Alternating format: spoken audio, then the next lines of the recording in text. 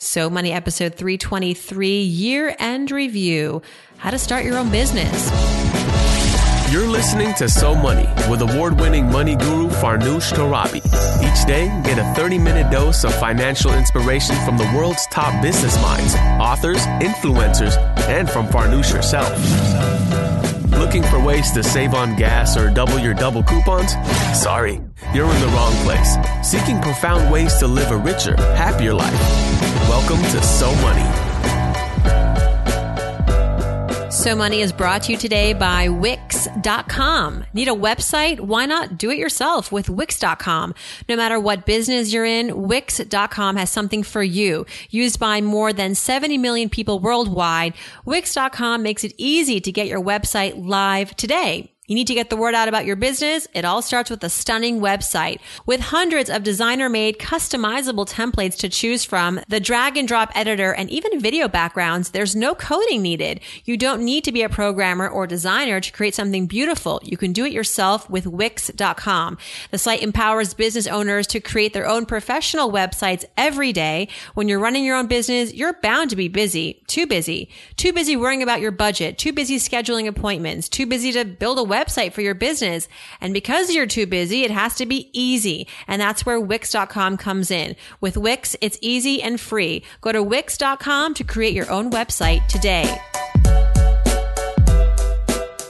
Welcome back to So Money, everyone. I'm your host, Farnoosh Torabi. Hope you're enjoying this year-end review as much as I have. It's nice to go back down memory lane and hear all the great insights and advice that guests have shared with us on this show all year long. Today's theme is starting your own business. I know many of you are interested in this because I've asked, what's on your 2016 agenda, financially speaking, career-wise? And many of you are interested in becoming your own boss. So this one's for you.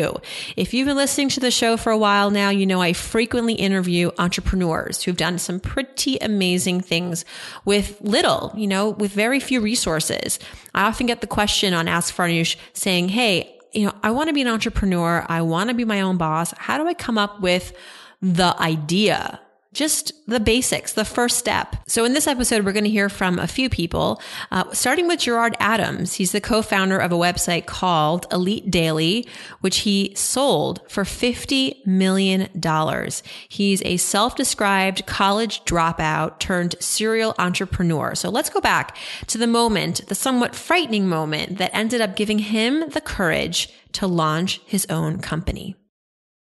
So did you leave college with the idea of Elite Daily, or was there something else that motivated you?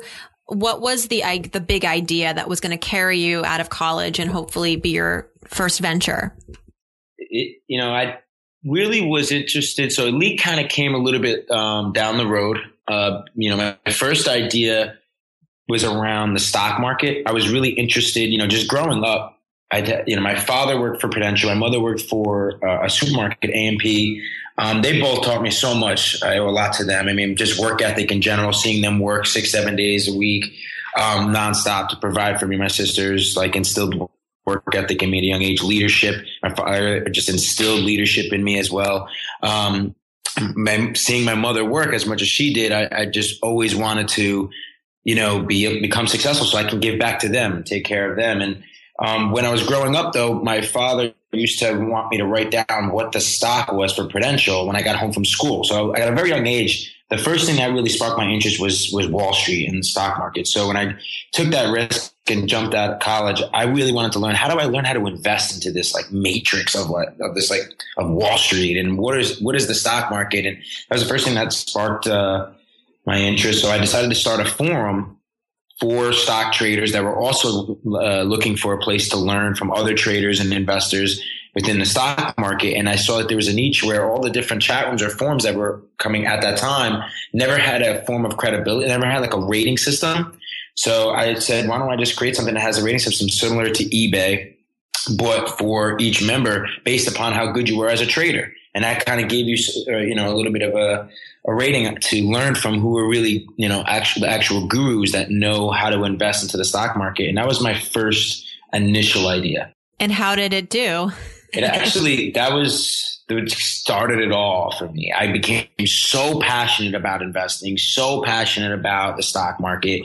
And I was able to quickly learn. I quickly started off with only $1,000, but I was just so passionate. It was nonstop asking questions. I was working all hour till 3 a.m, promoting the website and eventually getting 10,000 people to sign up.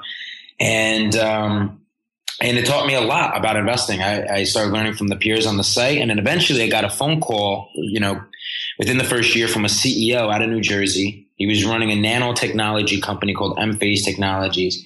And he was like, I want to advertise with you. And I was like, oh my God, I could turn this into a business, like advertise, I didn't know. I was super excited. And then when he realized, he was like, I don't think you understand the value of what you created. How old are you? I want to meet you. I was based out of New Jersey myself. So I went and met with him. His name was Ron Durando. He became one of my first real mentors. And he basically, when he met me and he saw how young I was, he was like, I think you're doing something really cool, pioneering something with digital media and content that can help also get small cap companies, public companies exposure. And he's like, I'm going to teach you what investor relations is. And he offered me a job. And that's when I called home. I was like, this is all working. My site's doing well. Like I just got an offer. And I actually took a position of being the director of investor relations for his company if he allowed me to build my company while being there. And that was my first experience with failure.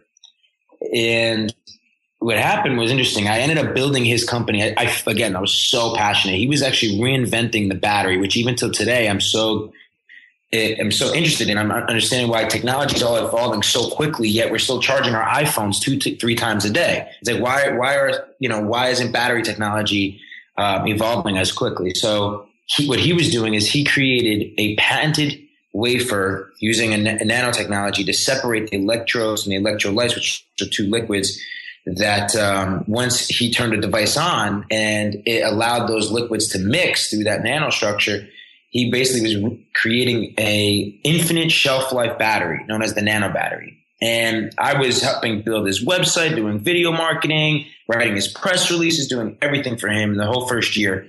He ended up getting 18,000 shareholders, which was the largest shareholder base at any small cap company.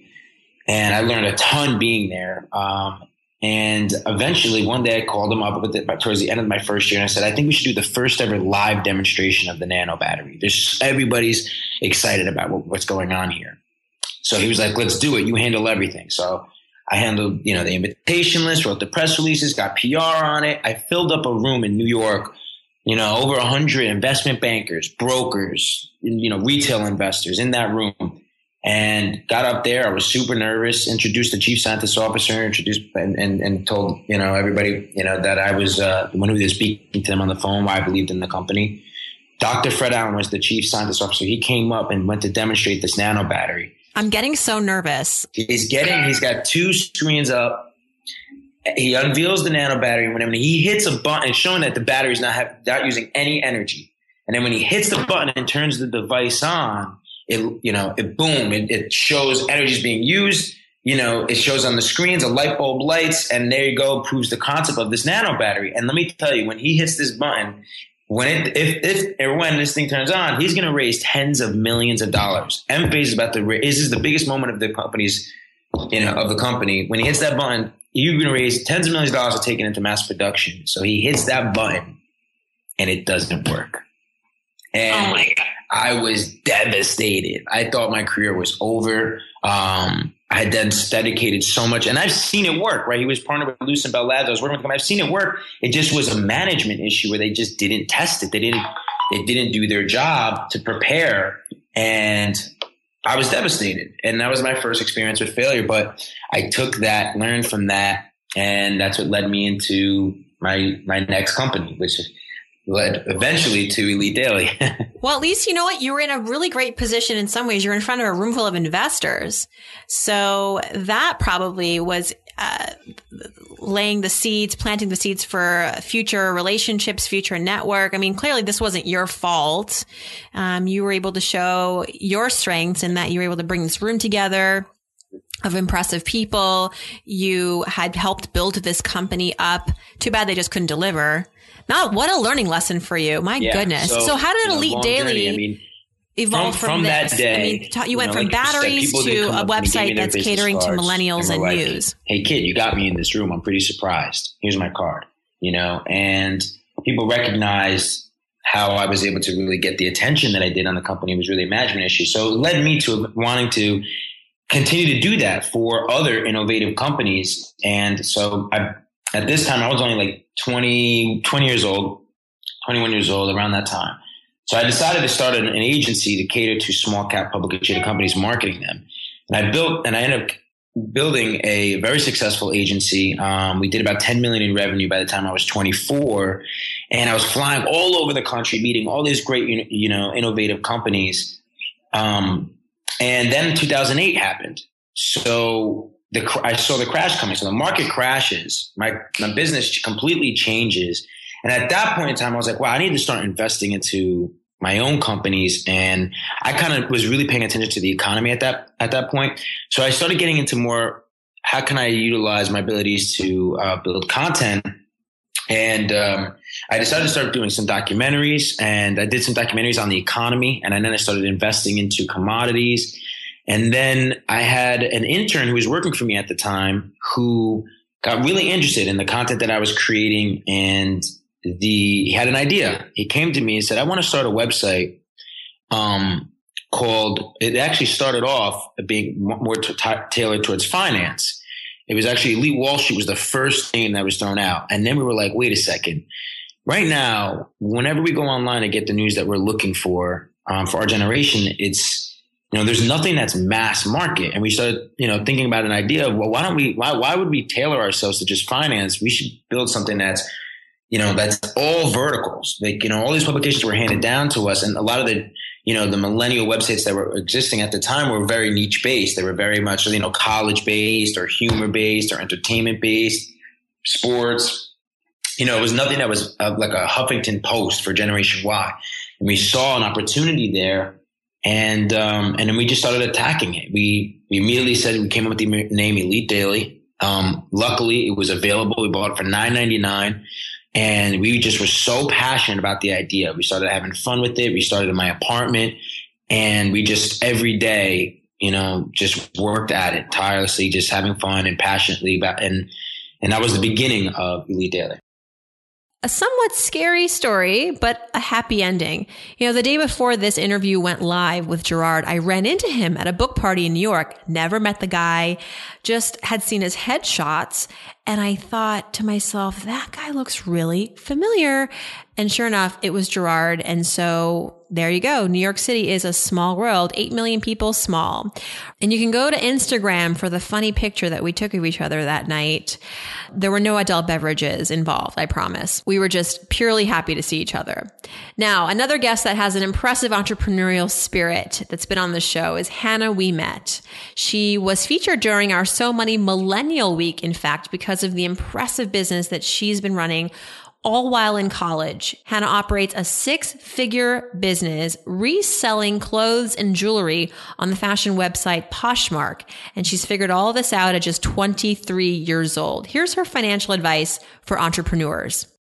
So, in your young 23 years of life, what would you say so far is your financial philosophy on things as an entrepreneur? So I think as an entrepreneur, what I would say is really know your costs versus your sale prices. And in the beginning, when I was selling things, as long as I was making a sale, I didn't really care how much of a profit it was. It could have been literally like a $5 profit, and I would have been excited about it. But now that it's really an actual business for me, I really am paying attention to how much things cost and if it's actually worth it to sell it for what profit I would be able to make on it. Yeah. So a question about that. How do you spot a quote unquote steal for you? Whereas I understand now you're actually going to look for things that you can resell. It's not just going into your closet now and selling things. You're actually out there looking for the must-haves that are at lower cost to you than you can sell it at a premium. Where do you find these things, and what is the profit margin that you think is worth it in order for you to buy something and resell it? So now I have my business license, which means that I can buy things wholesale. So I go into New York City, or buy things from people in LA and go to some of the trade shows just to check things out and find vendors. How do you get this business license? I applied for it on the New Jersey. I had to Google it. It was on a New Jersey website where you have to apply for a business license and give them all of your information. And do you have to be in fashion or show that you have a track record? No, I think it was just if I wanted to start a business. So I think that it was, you had to say what kind of business it was going to be and things like that. But it was how you got your actual business license to be able to buy things wholesale. And have to keep track of things. I'm writing that down. Yeah. I don't think I would qualify, but there are probably a lot of people out there that they do that. Apply for a business license to buy products at wholesale. Yeah. Okay. So I started only selling jewelry because I figured it would be easy. The only things that people have to pay attention for sizes are rings, but things like bracelets pretty much will fit anybody, unless you've got a certain size wrist or neck. And so, jewelry prices. So I started, really selling stuff from this one, wholesaler that I found in New York City. And so their jewelry costs between, I'd say maybe $3 to $10 for what I buy. And then my profits on things are probably between $10 and $15 each, but it's just at the volume that I'm selling them at, the profit's totally worth it for me. Gotcha. All right. So, beware of the profit margin essentially, because then when it's a business, it's like your time matters and, you don't want to just be it's no longer just the thrill of getting something sold. Right. You actually want to be making a good money. Now, what was I doing at 23? I'll tell you, not running a business. I was in grad school. I think I was interning at CNN. I was transcribing interviews, sprucing up my typing skills, and getting my boss her hourly Diet Cokes. So that was my life at 23. And I think it's so interesting to hear how entrepreneurs get their start. And Hannah, if you listen to the whole episode, she talks about how her business started from kind of a mistake. She bought this poncho that she immediately regretted and couldn't return it for some reason. So she went on Poshmark, sold it relatively quickly, and got inspired and encouraged to continue selling, and then learned what Poshmark users typically like to buy, how to describe things. And so she became this expert and clearly making tons and tons of money. Another guest I had on the show this year, we're going to transition now to our next excerpt. He won a very, very big contest. You might have heard of it. He is the winner of the very first season of The Apprentice. That's right. Bill Rancic came by So Money earlier this year and shared how winning that show changed his life. What was your number one money memory? I know you talk in your bio about having started businesses at a young age, one with like your grandmother. And so what would you say was a very pivotal financial experience for you growing up as a kid? Well, I think one of the defining moments for me was when I was in college, and me and my buddy Jerry started a small business. We were washing and waxing boats in the summers in a town called New Buffalo, Michigan. Now, we didn't make a lot of money doing it, but what it did for me was it changed my perspective on entrepreneurs. You see, I grew up and my parents were educators. So the people that they surrounded themselves around were other educators. So as a kid, the only adults I really had any contact with were teachers and principals and superintendents of schools, things like that. I started that boat business and I met all these wealthy business owners, and I took care of their boats, and they trusted me and my buddy to take care of their, $3, $4, $5 million boats. And I got to know them and I got to meet them. And I realized, wait a minute, they're no different than me. If this guy can do it, I can do it. I learned about work ethic and sacrifice and passion. And after those summers washing and waxing boats, I started to say, why not me? And that was kind of my mantra. Why not me? So then when I got out of college and I decided to start my own business, I had the confidence to go out and do it. Now, wrapping up our throwback to some of the cool entrepreneurs on So Money is Josh Altman, the $1 million listing Los Angeles star from the Bravo network. I watched this show. I think for me, this is like, it's eye candy, being able to see these beautiful homes in Los Angeles and then getting the behind the scenes. And apparently they filmed the show all year, because that's kind of the only way you can see the beginning, middle, and end of a home sale, because sometimes home sales take that long. Now, you watch the show and you also think that Josh Altman was just born into real estate and that he just has the DNA to sell. But the truth is, he's an extremely hard worker and he has a mentality about how he got to where he is. He shares it in his new book, It's Your Move, and he also shares it with us in the interview. Take a listen. I'm an East Coast girl from actually Massachusetts too, like you. What made you want to go out to LA? Because it's such a difference out there. You know, the people, the culture. What made you want to go out there? Why not sell amazing homes on the East Coast? There's a lot of beautiful properties here. Well, for me, it was one of the reasons was because I wanted to be in business with my brother. It was a really tight family that I grew up with, and Matt was out here, and so that's why we started the Altman Brothers. And also, to be honest with you, I had lived in New York City for about a year and a half after I graduated Syracuse University, and for me, I was always drawn out here because it's beautiful, the sun, the fancy cars, the nice big mansions with the beautiful lawns. It was a lot more for me that appealed as opposed to New York City.